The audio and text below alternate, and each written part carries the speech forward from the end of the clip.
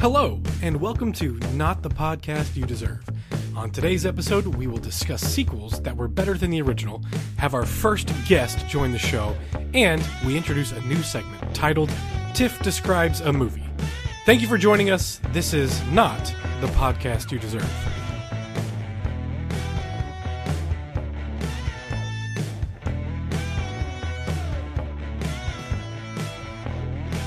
All right, on the last podcast, we talked about the best bosses from movies. And does anybody have anything they'd like to recap from that real quick? Anything that you didn't get to in last week's episode? Yeah, I got a couple kind of contenders for bossy bosses. I think another good representation of a type of boss in a movie that I didn't get a chance to talk about because it didn't really feel like the best boss. But Remy, the rat from Ratatouille, I think is a really fun example of a micromanaging type of boss. And it works out because the guy under him is not very good at his job. But normally that would be a very annoying type of character. But I think Ratatouille is a fun movie. He's a great boss. And I just think that'd be an interesting take on micromanaging and bosses. And then also, yeah. Well, if you got one, Crawford, you can go as well. Yeah, I was gonna say I thought of a couple other like off kilter, outside the norm of traditional bosses type thing. My first one was the Grinch from How the Grinch Stole Christmas. And he's got one employee. Yeah, you might be going, who is he the boss of? It's his dog Max, and he gets so much out of Max. Are you kidding me? He pushes that dog to the limits. It's carrying 1 million presents up a cliff. And he's just like, you got it, Max. Like, that's pretty amazing. So good. Who do you think's a better boss in Reign of Fire? Matthew McConaughey or Christian Bale? The dragon. Oh, man. Christian Bale had like children to look out for. And whole village. Matthew McConaughey was all just like paid assassins. So like, but he killed a lot of dragons. Yeah, and that I think is that was kind of like the heart of the bigger issue was, what makes a good boss? And, is end results, is that the thing that makes a good boss? Is taking care of your employees, is that the end result of, is that like the biggest thing? I think we can all agree that leading people is hard. And and depicting someone leading a group of people well. I think as the boss of this podcast, I'm going to say that. All right. The listeners at home can't see the look of instability I have on my face right now. But I want them to know that I am dumbfounded by that comment. So in this episode, I retract my original statement. In this episode of Not the Podcast You Deserve, we were talking about sequels that were better than the original. And we put together a list of 36 sequels that we feel were better than the original.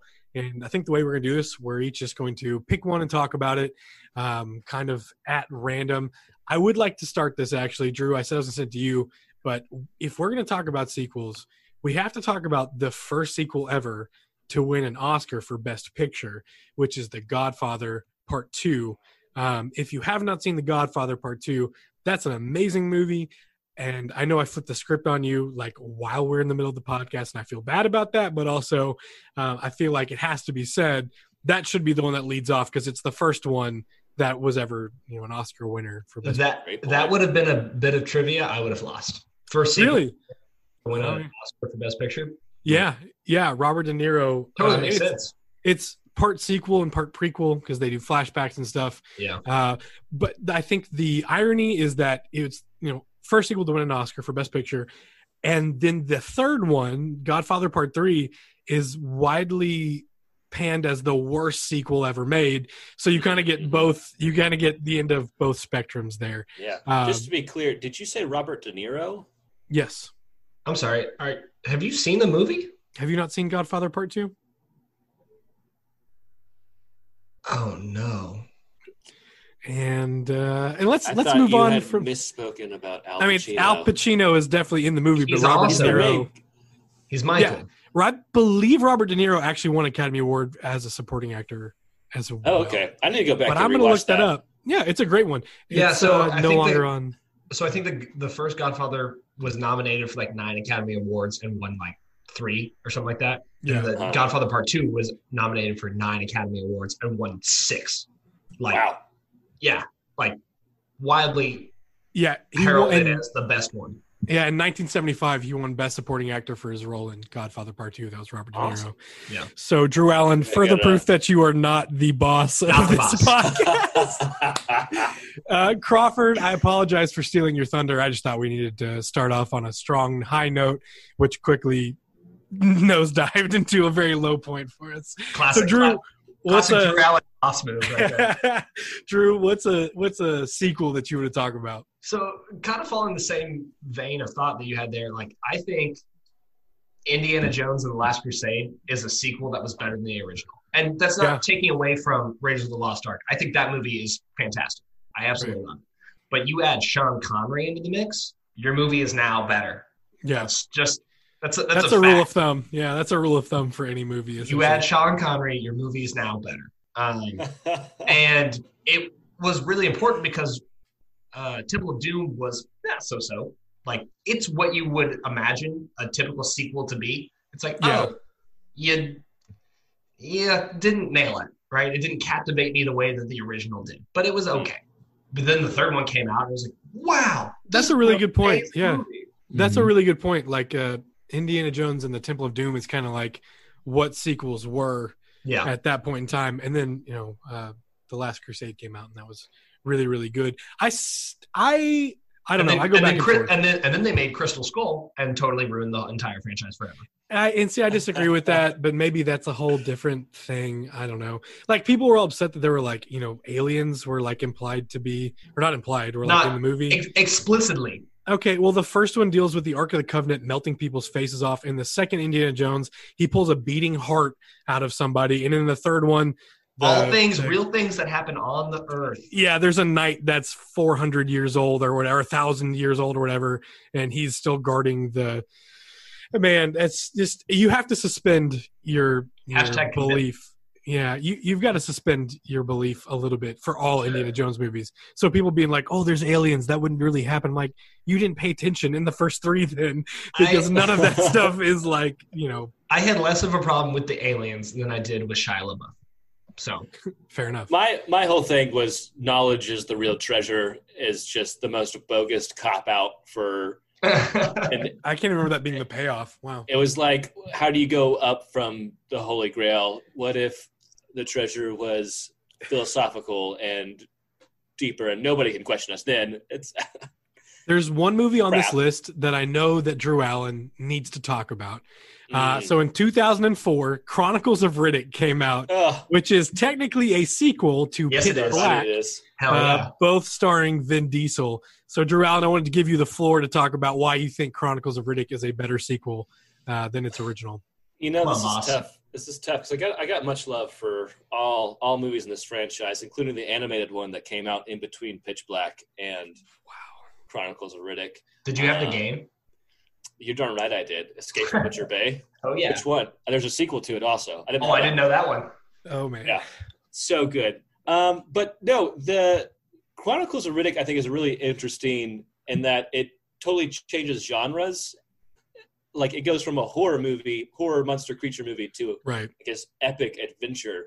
Pitch Black is like a horror movie, and then Chronicles of Riddick is more like an action adventure one, yeah. Yes. And I think they both do it well, but Chronicles of Riddick, I think, kind of hits that adventure.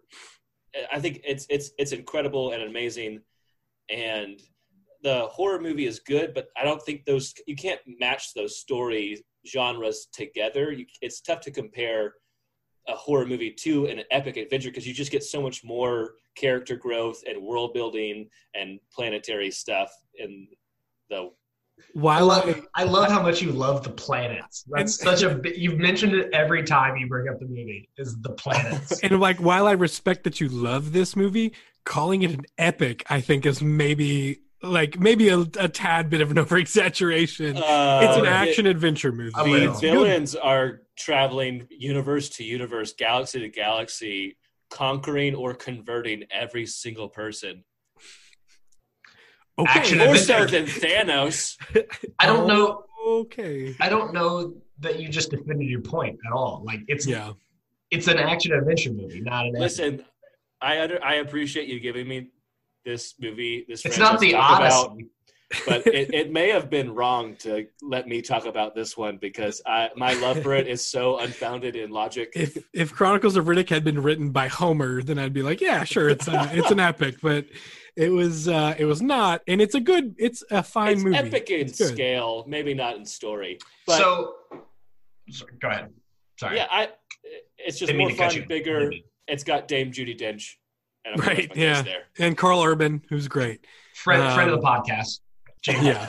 Dame Judi Dench. A sequel that was on this list that really caught my eye was Army of Darkness. 1992, directed by Sam Raimi. I think it's kind of funny to call it a sequel because it's kind of a sequel and kind of not, because Evil Dead was created in the early 80s, I want to say. And then they made Evil Dead 2, which was like, if you watch both movies, it's essentially the exact same movie. It's just like he had more money to kind of make the movie he wanted to make in Evil Dead 2. Mm-hmm. And then Evil Dead 2 came out in 1987. And then in 92, he comes out with Army of Darkness, which is like, it has some of the exact same things happen in Army of Darkness than what happens in Evil Dead 2. So it's kind of like Sam Raimi just got like 3 shots at making the same movie, and Army of Darkness incredible. Was like the one that had the biggest budget, so it was like the best one. But I my wife will stand on the table for Evil Dead 2, saying it's the best. My brother will stand on the table for, I believe, the original Evil Dead. I think he's just trying to be a hipster, but he does say the original Evil Dead is like the best one. His wedding cake was Evil Dead. Yeah, 3. It did. It had him holding the chainsaw on top of the car. And so he's a way bigger Bruce Campbell, Sam Raimi, Evil Dead fan than I am. But I do think Army of Darkness is a great movie in terms of it's so much fun to watch and it's so over the top ridiculous. Bonkers. It's, in my opinion, Army of Darkness is definitely better than Evil Dead 1 and 2. But that being said, it's kind of just the same thing, just done differently. So Army of Darkness, a great example of a trilogy of Sam Raimi that the third one ended up being better than the original. Spider-Man 3, a bad example. Okay, I was about to say, if you're about to say Spider-Man 3 is better than the other Spider-Man. It's the opposite of that spectrum. Spider-Man 3, imagine if Sam Raimi had like 4 shots at Spider-Man 3. We might have gotten it probably been good. Movie. Oh, wow. So I think that Spider-Man 2 made our list, 2004, Sam Raimi's Spider-Man 2. And I think that the original Spider-Man movie by Sam Raimi, I think it's one of the best superhero origin movies in terms of showing you a character, how he got his powers, how he goes through daily life with the new powers. That being said, Spider-Man 2, the sequel to the original, is, I think, one of the better comic book movies made pre-Avengers Infinity War time. Because if you read the comic books of Spider-Man, or if you're a big fan of TV shows or whatever, the real story in Spider-Man's comics is not him fighting the Green Goblin. It's not him going up against a major foe. It's him having to balance his being a superhero with having a love life, with having a job, with having schoolwork. And Spider-Man 2 does a really good job of staying true to the comics in terms of Peter Parker's having to deal with being in love with Mary Jane, working at the Daily Bugle, having to pay for college, working at the pizza place. It does a really good job of showing you how Spider-Man is pulled in so many different areas. When you usually go into a comic book hero movie, a superhero movie, you're there to see good guys punch bad guys in the face and lots of explosions and stuff. And what I really liked about Spider-Man 2 is, while there are explosions and there are bad guys being punched in the face, it's really about how arms. Yeah, Doc Ock, I think, is one of the better villains too in superhero movies. He actually almost made my best bosses list because, like, dude's got a point. Wow. His tactics are unorthodox, but if he would actually achieve his goal, unlimited energy for everyone. But I think when it comes down to this trilogy, Spider-Man 2 is less of the traditional superhero movie, like you said, of good guy punching the bad guy in the face. And it's more of just like a better movie, but it's not what people didn't go in expecting that, and it gets a lot of flack because of missed expectations. I agree with that. Yeah, it's in terms of staying true to the comics. I think Sam Raimi did a really good job with both Spider-Man 1 and Spider-Man 2, despite the fact that Spider-Man's webs were organic. I'm a comic book nerd. I'm still mad that his webs were organic. Yeah. Because in the comics and TV shows, it's always something he had to create, which shows his creative process.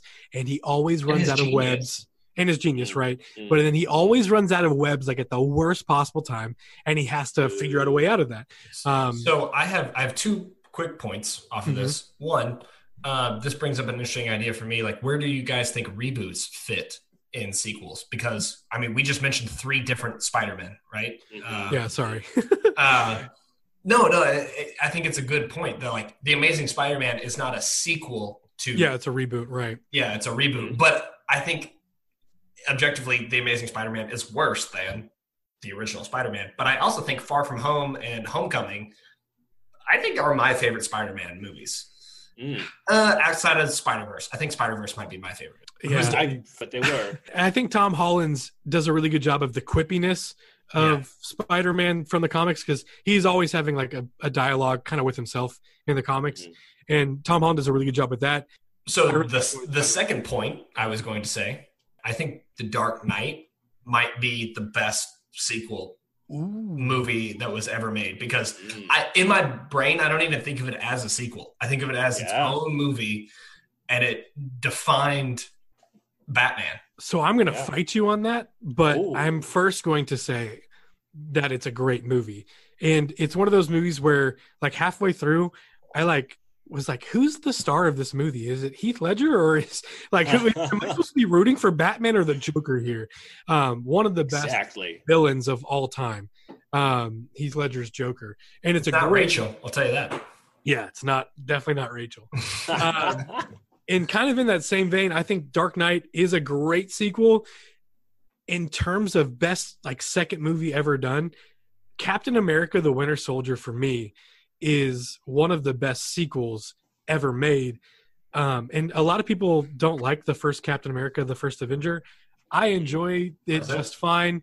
It's a period film, so you kind of have to get past that. But when Captain America: The Winter Soldier came out in 2014, that was the Russo brothers kind of putting their stamp on the Marvel Cinematic Universe. And it is a very different film than the one it preceded.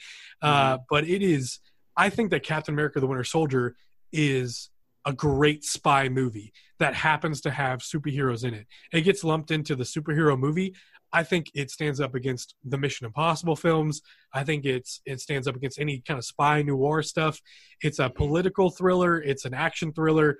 And it just kind of happens to Captain America is the star of it. But it would be just as good if like Tom Cruise was in it and it was a Mission Impossible themed thing. I think it's one of the best sequels that has been done. So definitely in the superhero world. I agree. And what I want to weigh in here on this debate that you all have set up, I think Captain America: Winter Soldier is a phenomenal example of when a sequel kind of retools and revamps a character that wasn't as effective the first round. Like the Russo brothers went in recognizing that nobody kind of resonated with the first Captain America movie, and they wanted to make Captain America cool.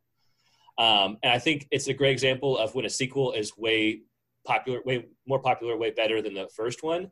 But I think I'm going to ride with Drew here on The Dark Knight being a better sequel, in that when I think of a sequel, a lot of things that are difficult is that you have to take the same characters that have supposed to have character growth in the first movie and then introduce new conflict that is either harder, more difficult, bigger, grander, and have those characters learn a new lesson, learn another lesson. And it's really tough to do. And I think The Dark Knight does a great job of expanding on what Batman Begins gave us, which is a great movie in and of itself. And The Dark Knight comes in and takes us further, gives us an even more interesting villain. And I mean, obviously Heath Ledger's Joker is one of the top villains of all time. It's difficult to compete with that alone. Yeah. But I think it does a better job of taking the same character and introducing the next installment in that storyline, whereas Captain America: Winter Soldier kind of retools, reworks. Yeah, so going off of what Drew just said, like I think that it's hard for me to even put The Dark Knight and Winter Soldier in the same category of sequel, because The Winter Soldier is a whole new thing, right? Like they retooled the whole thing. And it's also part of an entire series of the Marvel Cinematic Universe, right? So like all of those are technically sequels. They essentially got to drop the main character from the first one into an entirely different which is world difficult in the second to do. one. Yeah, for sure. I'm not denying that, and I think it's a fantastic movie. That I think is better to y'all's point in terms of the Dark Knight had to just build. I will say though that Batman Begins is a better standalone movie than Captain America: The First Avenger. For sure. And so the jump between those two is smaller, in my opinion, than the jump between the First Avenger and the Winter Soldier. But it's almost even harder to be like, hey, here's a good movie. Now I'm going to make a better movie versus here's an average movie. Now I'm making a good one. Right? And a lot of people just chalk Dark Knight up to being the best movie out of that trilogy. I don't know. Watch Batman Begins again. Because that is a really good movie. Like, that's a really freaking good movie. The Dark Knight happens to have the best villain that's ever been put on screen. And that's why Ra's al Ghul should have made our best bosses list. Yeah, maybe so. Possibly. Maybe so. I think Batman Begins is a really, really good film. Yeah. And that's the one thing about the directors, the Russo brothers and Christopher Nolan. They don't just make like okay movies. Like they are really, really good movies. They are shot very well. They are written very well. They're directed very well. Like it's not what you're used to getting in superhero movies. When Christopher Reeves was being, held on a wire and filmed in front of, a painted screen, that was like the sky. So that's just different than what we got now. So while we're on the topic of superhero movies, there's one sequel I want to bring up that I don't think people understand is actually a sequel, but it's Logan, because Logan is technically a sequel of The Wolverine. So this is going with the Winter Soldier thing, right? The Wolverine was a bad movie, and then they made Logan, which was a great movie, and it's totally different. All right, so here's my thing: The Wolverine in 2013 was a bad movie. Yeah. Logan, made in 2017 by the same director, was also a bad movie. I don't understand people, like, they made it R-rated, and so Wolverine got to say the F word like 100 times. Like, good for you. Like, he got to put his claws like through a guy's head, and you got to see it, as opposed to like the camera like that was quibbling awesome. away. Man, that's not a good movie. I don't care what anybody says. I watched it wrong. So I watched it the first time in theaters, and I was like, okay, I don't get it.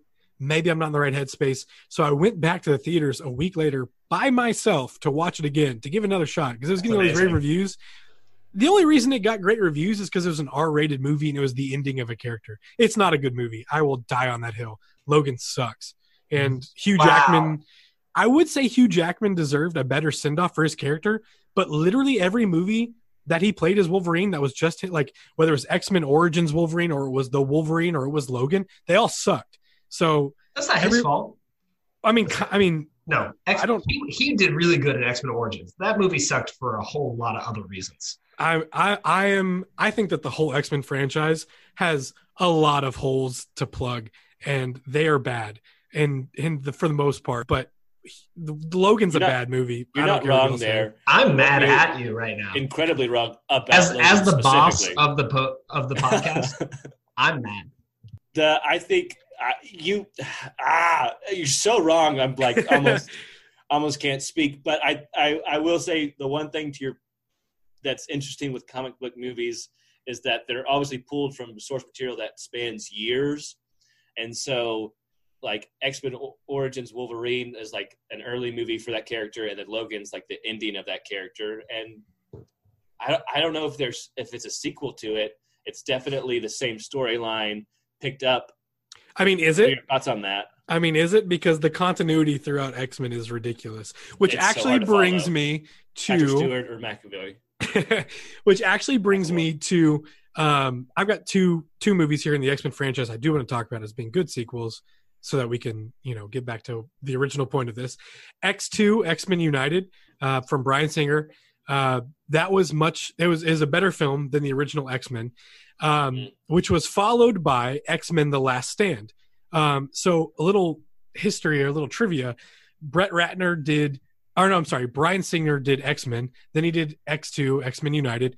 And so when Bryan Singer was coming, when the studio Fox was saying, we're going to do The Last Stand now, Bryan Singer had the opportunity to make either X3, The Last Stand, or he could do Superman Returns, the movie with Brandon Routh, the kind of reboot of Superman.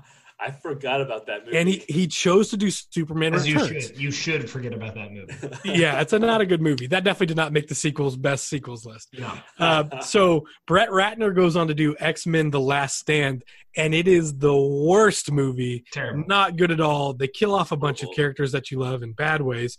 But because Brett Ratner made such a bad movie in The Last Stand, Bryan Singer had a chance 8 years later in 2014 to make X-Men Days of Future Past. Bryan Singer had a chance to use both timelines now that were made with McAvoy's Xavier and Patrick Stewart's Xavier, to use all those different timelines to essentially just fix what Brett Ratner messed up with The Last Stand. Because what he ends up doing is changing the past and what happened in X3 in this movie that was made 8 years later. Really, really good. Truly a work of art as far as reworking and retconning out what time travel 101. At this point in time in the X-Men franchise, there are 4 movies, and 3 of them are by the same director. And so on this last movie he's doing, he's like, forget that 4th movie. Like, you don't care about that one. We're getting back to the real thing. Which is funny because this is kind of like what Deadpool did as well. And I don't know if Deadpool counts as a sequel to X-Men Origins, but they reference it, right? Yeah, definitely doesn't count. But I don't think it is. But they reference it as well, and they're going back and they're fixing all the terrible things that happened in X-Men Origins. That's why I think X-Men Days of Future Past will make the list for me, because it fixed the worst comic book movie ever, in my opinion. So Days of Future Past is interesting because it is both a sequel and a reboot, technically. Yeah, it's a really good point. I was going to change subject. Yeah, okay, so to kind of round out the comic book superhero movie thing, in terms of growth from one movie to another movie, Thor Ragnarok is the best sequel of all time, considering where Thor the Dark World left off.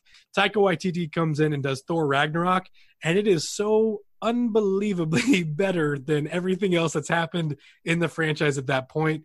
I don't know if we want to stay in superhero realm for too long, but that is, in my opinion, in terms of growth, that's the greatest sequel of all time. Going from where it started to where it ended, Thor Ragnarok is the most fun, exciting movie. Growth and just like tonal shift. The movie totally pivoted from what Thor 2 Dark World was, which was like dark and edgy and or quote unquote, like I think it was trying to be edgy. It was not. But like good guy punches bad guy in face, like what you were talking about earlier, Kyle. And then Ragnarok was like, here's a buddy comedy about 2 guys traveling through space together, and they just happen to get into hijinks, and it was so funny. One of the funniest movies. It's a great movie. I don't even think you have to like superheroes to enjoy that movie. I think that you could just watch Thor Ragnarok by itself, not knowing anything about the MCU or Thor or anything. I think you could really enjoy it. Yeah. Transitioning away from superhero movies, I saw that Rocky IV was on this list that we all created, and I have to give it to Rocky IV because I believe Rocky IV essentially ended the Cold War by itself.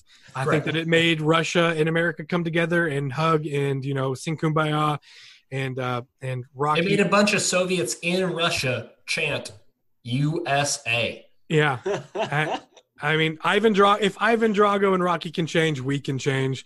Correct. I think that Rocky IV did a lot for the world at its time. But to say that it's better than Rocky III, I've got some problems with, because I think Rocky III is the best movie in the Rocky franchise.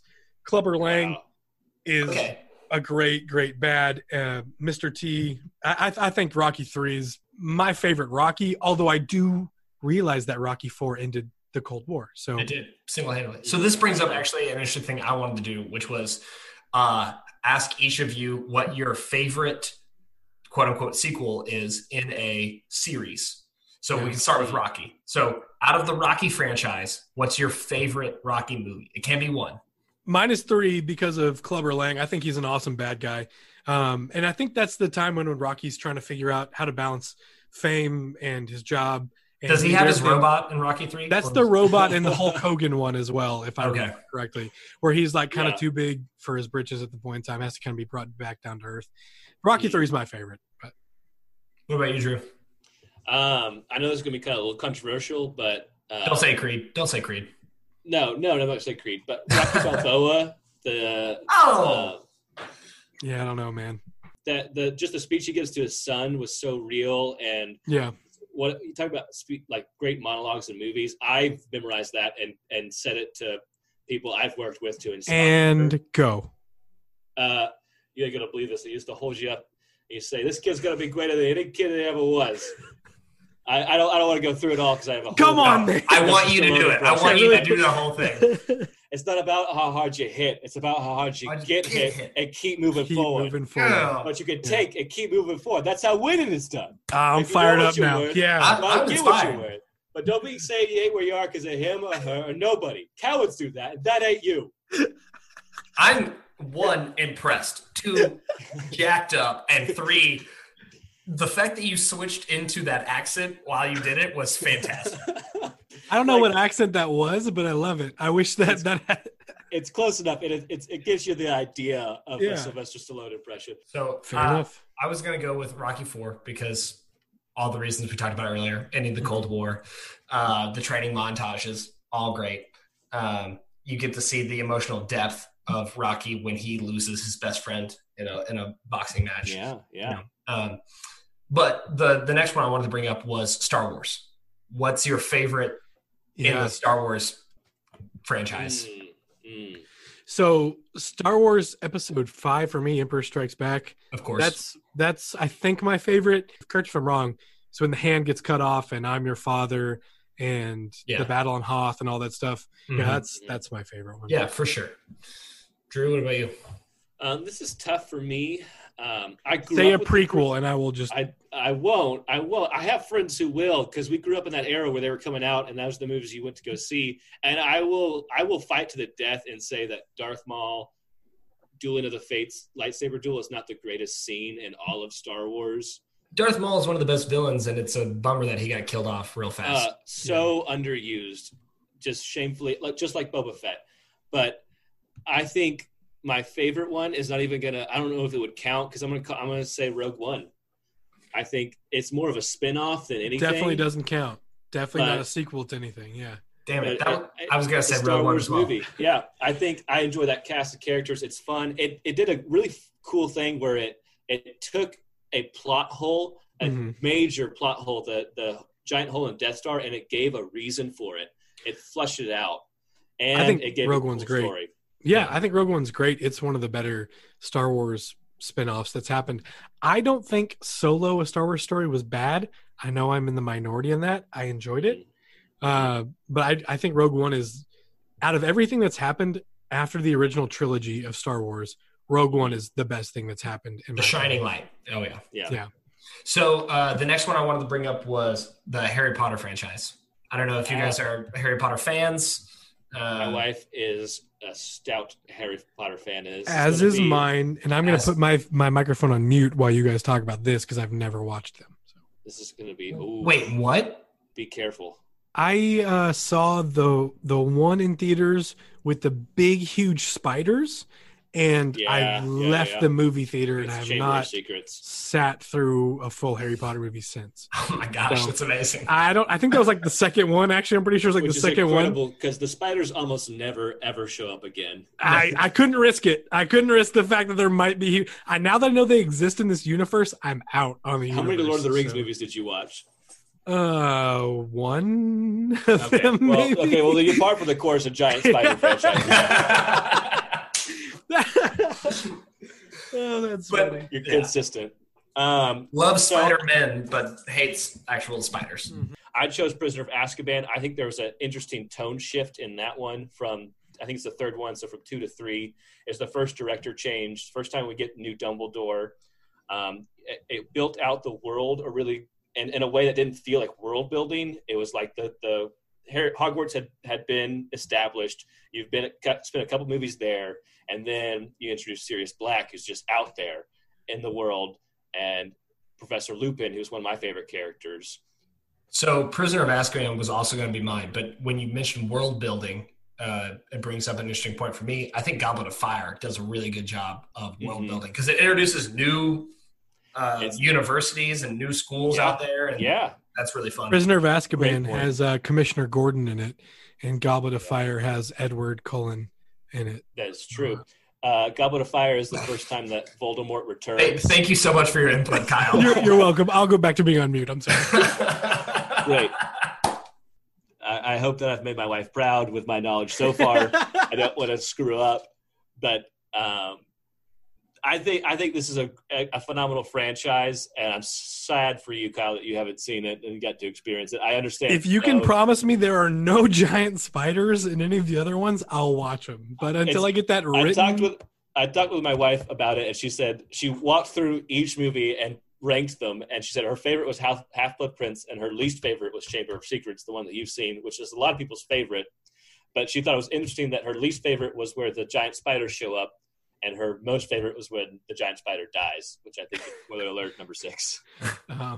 It's like, I feel sad for you that you haven't seen it, but I also totally understand a franchise that is so pivotal to your wife's foundational movie. My wife, my little sister, my sister-in-law, everyone loves these movies, and I just can't do it. There's so much weight that comes with that. Yeah. Like, I have to like this, I was like 12 and saw the giant spiders and like, peace out, not doing it anymore.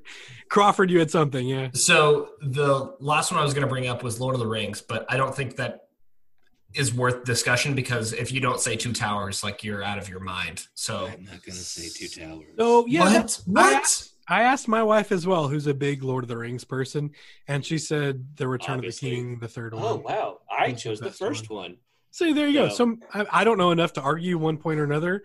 I believe I saw the first one with my father and my brother, and they both started throwing popcorn at the screen and booing loudly, like before the credits even rolled. That's sad. I don't know if I saw the other two. They're animals. My big brother, like his goal was to be like the best Big Brother moment was to take me to the theaters and see a movie that I wasn't allowed to see yet. And so we went and saw Lord of the Rings, The Fellowship of the Ring. And I cried and was taken out of it within the first 15 minutes when Nazgul showed up, the Dark Riders. I got so scared. I had to be taken away. It was not a shining moment for him, although I really appreciated him taking me to that. That's hilarious. But I understand what you're saying about the Two Towers. It's got the biggest battle. It's phenomenal. But I like the first one. I think the characters are interesting. Introduces them, and Gandalf in the Balrog is one of the coolest. I have one more in a series, and there's no wrong answers with this one. What's your favorite movie out of the John Wick franchise? Because they're all amazing. I have to preface this with, I know I'm wrong for this, but I have not seen a single one. And I'd like to, but they all cost money to watch right now. And I'll buy them for you. I will give Come you over and watch Voodoo account. Deal. Okay. What are we doing? I'm doing that right after right as we end this one. I would like to go watch John Wick. So come on over. I understand that I am the bad guy of the podcast this episode for not having seen The Godfather 2. And saying you were the boss. Let's not forget that one. Okay. But, Kyle, I just want to point out that in our movie of sequels, you have not seen any Harry Potter movie, any Lord of the Rings movie, or any John Wick movie. So I saw the Lord of the Rings movies. I just couldn't tell you what happened. Definitely didn't watch the Harry Potter ones. John Wick, I'm out on. Yeah. And I know I'm wrong for that. I think John Wick movies keep coming out like in the fall during football season. And that's not a thing amazing. I can do. So. Fun fact, John Wick 4 and The Matrix 4 are coming out on the same day. A lot of Keanu Reeves. Oh, yeah. That's Matrix 4? Oh, yeah. Yeah, Matrix 4 announced. Finally, what we all wanted. Looking back at our list, some that didn't get mentioned, see if you guys have anything to say. Aliens, the sequel to Alien. Does anybody have anything for that? I thought it was interesting that I feel like it's another one of those tone shifts where it went from kind of a horror movie, monster movie, to a little bit more of an action kind of almost war Vietnam type of analogy. Yeah. Yeah. Bad Boys 2 made an appearance on our list, which it took a long time for Michael Bay to get a second one rolling as well. It took him 8 years to make the second one. Looking at the list as well, Terminator 2 Judgment Day. I think that is probably one of the better sequels. I put T2 up there kind of like with Dark Knight, that it's so good that it almost completely overshadows the first one. Does that make sense? Like, the first one is also good. I think the first Terminator is good, and I think that Batman Begins is good, but I think the sequel overshadows it. I don't know what you just did with your mic, but you sound a lot better right now than you did 5 minutes ago. So cool. Keep that up. Toy Story 3 and Toy Story 4 made our list. I think something very interesting about the Toy Story sequels is that between Toy Story 2 and Toy Story 3, there was 11 years before each one was made. And then between 3 and 4 was 9 years. I think that's relevant because not only did they give the movie itself time to, really sink in, but they let their audience grow, and when we saw the first Toy Story, we were 8. When we saw the fourth Toy Story, we were 28, So I think that's is a great point.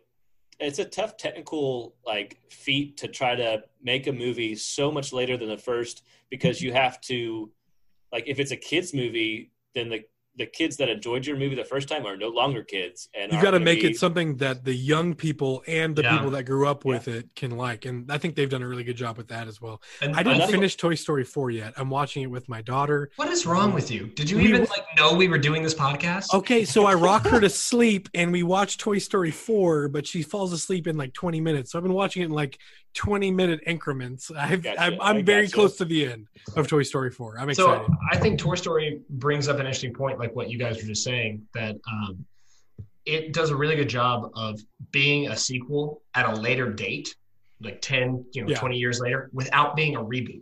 It's still it's the same story, but they just tell it in different and new ways. And I think a lot of people get caught in that trap, like Star Wars did, when they tried to do another story 20 years later, and it sucked. And it's not as good, right? And I think people fall into that trap all the time.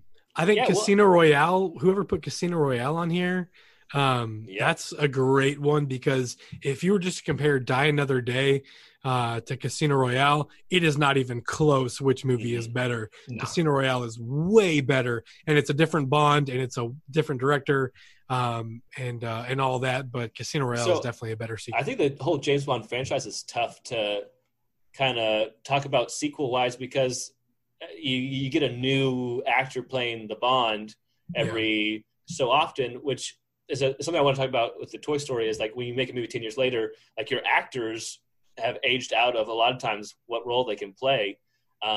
But Casino Royale was really interesting because it was such a difference in the Pierce Brosnan Bond was gadgets and world giant lasers. And then they were totally flipped the head with Daniel Craig, and it was such a realistic, gritty take, and it really worked. Yeah, no, I'm with you on that. I definitely like Daniel Craig's Bond way better than Pierce Brosnan. And I know, Crawford, you're going to be mad at me for this, but I definitely cannot sit through a Sean Connery Bond movie all the way through. You're wrong. I know. And so I said, I know objectively he's the most sexist, and he's the most antiquated and the most outdated Bond. Right? And that's saying something, because it's James Bond. I didn't know that, but okay. But I haven't finished a movie, so I wouldn't know that. It's so awesome. I love Sean Connery's the best Bond. I don't care what anybody says. I think Casino Royale was a phenomenal sequel that I think was a better Bond than the Bond before it. Was Die Another Day, Pierce Brosnan. But also Skyfall, I think, was a better movie within the Daniel Craig Bond franchise. I think the villain Javier Bardem, when he walks on the screen and has a monologue where he just slowly walks to camera and the camera barely moves, is one of the coolest introductions to a villain ever. Yeah. They built the world out. They make it more serious. The tone is darker. Another with The Dark Knight, where it takes the character that we loved in the first movie and gives you the next part of their story, the next story in their life, and is cool and greater and bigger scale. And I need to see Skyfall again, because all I remember from Skyfall is the Adele song. So.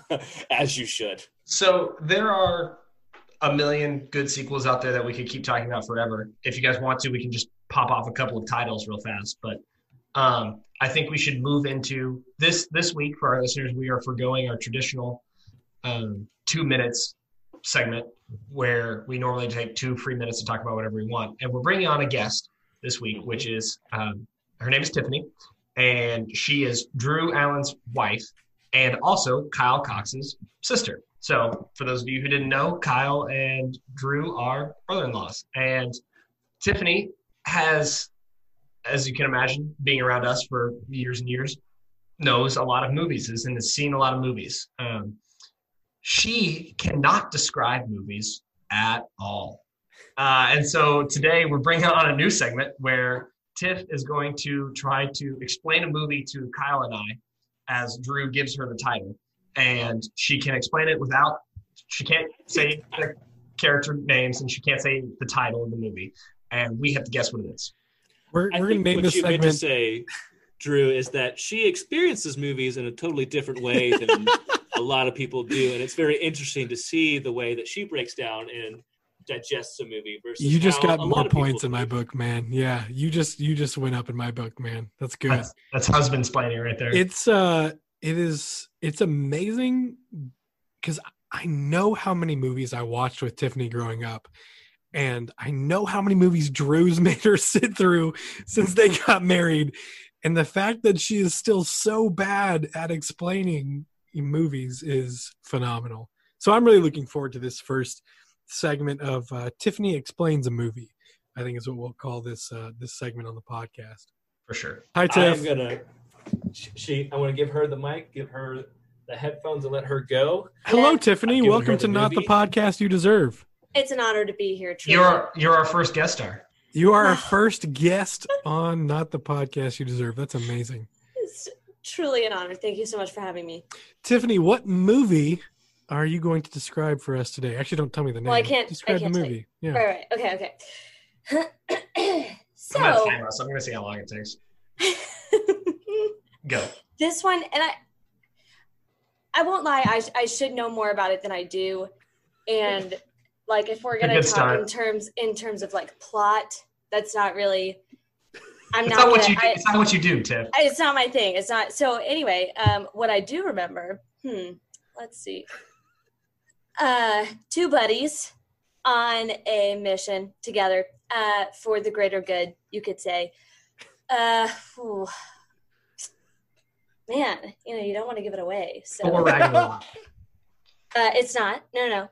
It's a good guess. I really haven't given you very much though, so hold on. No, keep going. You sure haven't. Shrek 2. Okay. Personality-wise, right? These 2 guys. So one of them is like the cool cat. Everybody wants to be this guy, except not really. He's also kind of an outcast. Is he actually a cat, or is he just? I feel like I shouldn't say. Is it Oliver and Company? No. But one of them, okay, so that's one of them. The other one, super nerd, but has cool abilities. Instrumental in turning the whole movie around. Spider-Man: Homecoming. It's not. No. I know. These are good guesses though. Hold on. What else? What happens actually in this film? That would be helpful if you could tell us literally one thing that happens in the film. How many times have you seen this movie? Oh gosh, countless times. I'll be honest. It's too many times to know this little about it. Okay. Kids movie, kind of. Okay. Is it animated? It sure is. Okay. Sure is. Good question. Okay. That would have been an important clue earlier. Yeah, that would have. I don't want to give it away too early. I don't want to. I think you should not the point of the game. You should probably aim for describing it as best you can and go from there. Okay.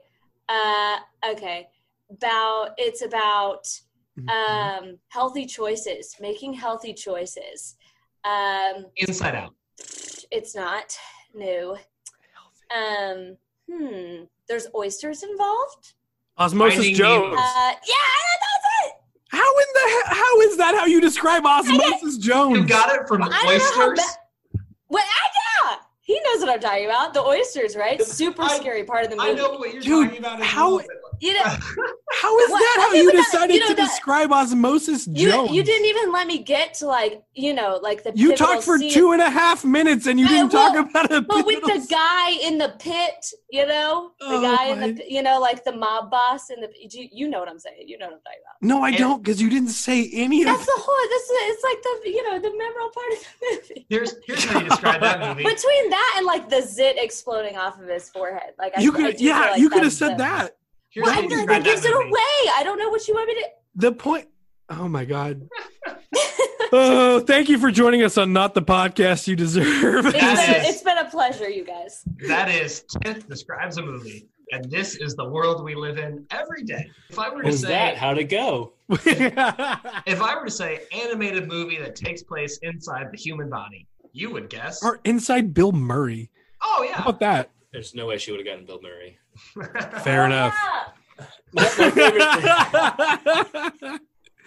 favorite thing about Tiff explaining the movie is that she's like, I don't want to give it away, but it's not always anything that's going to give anything away. Not even once.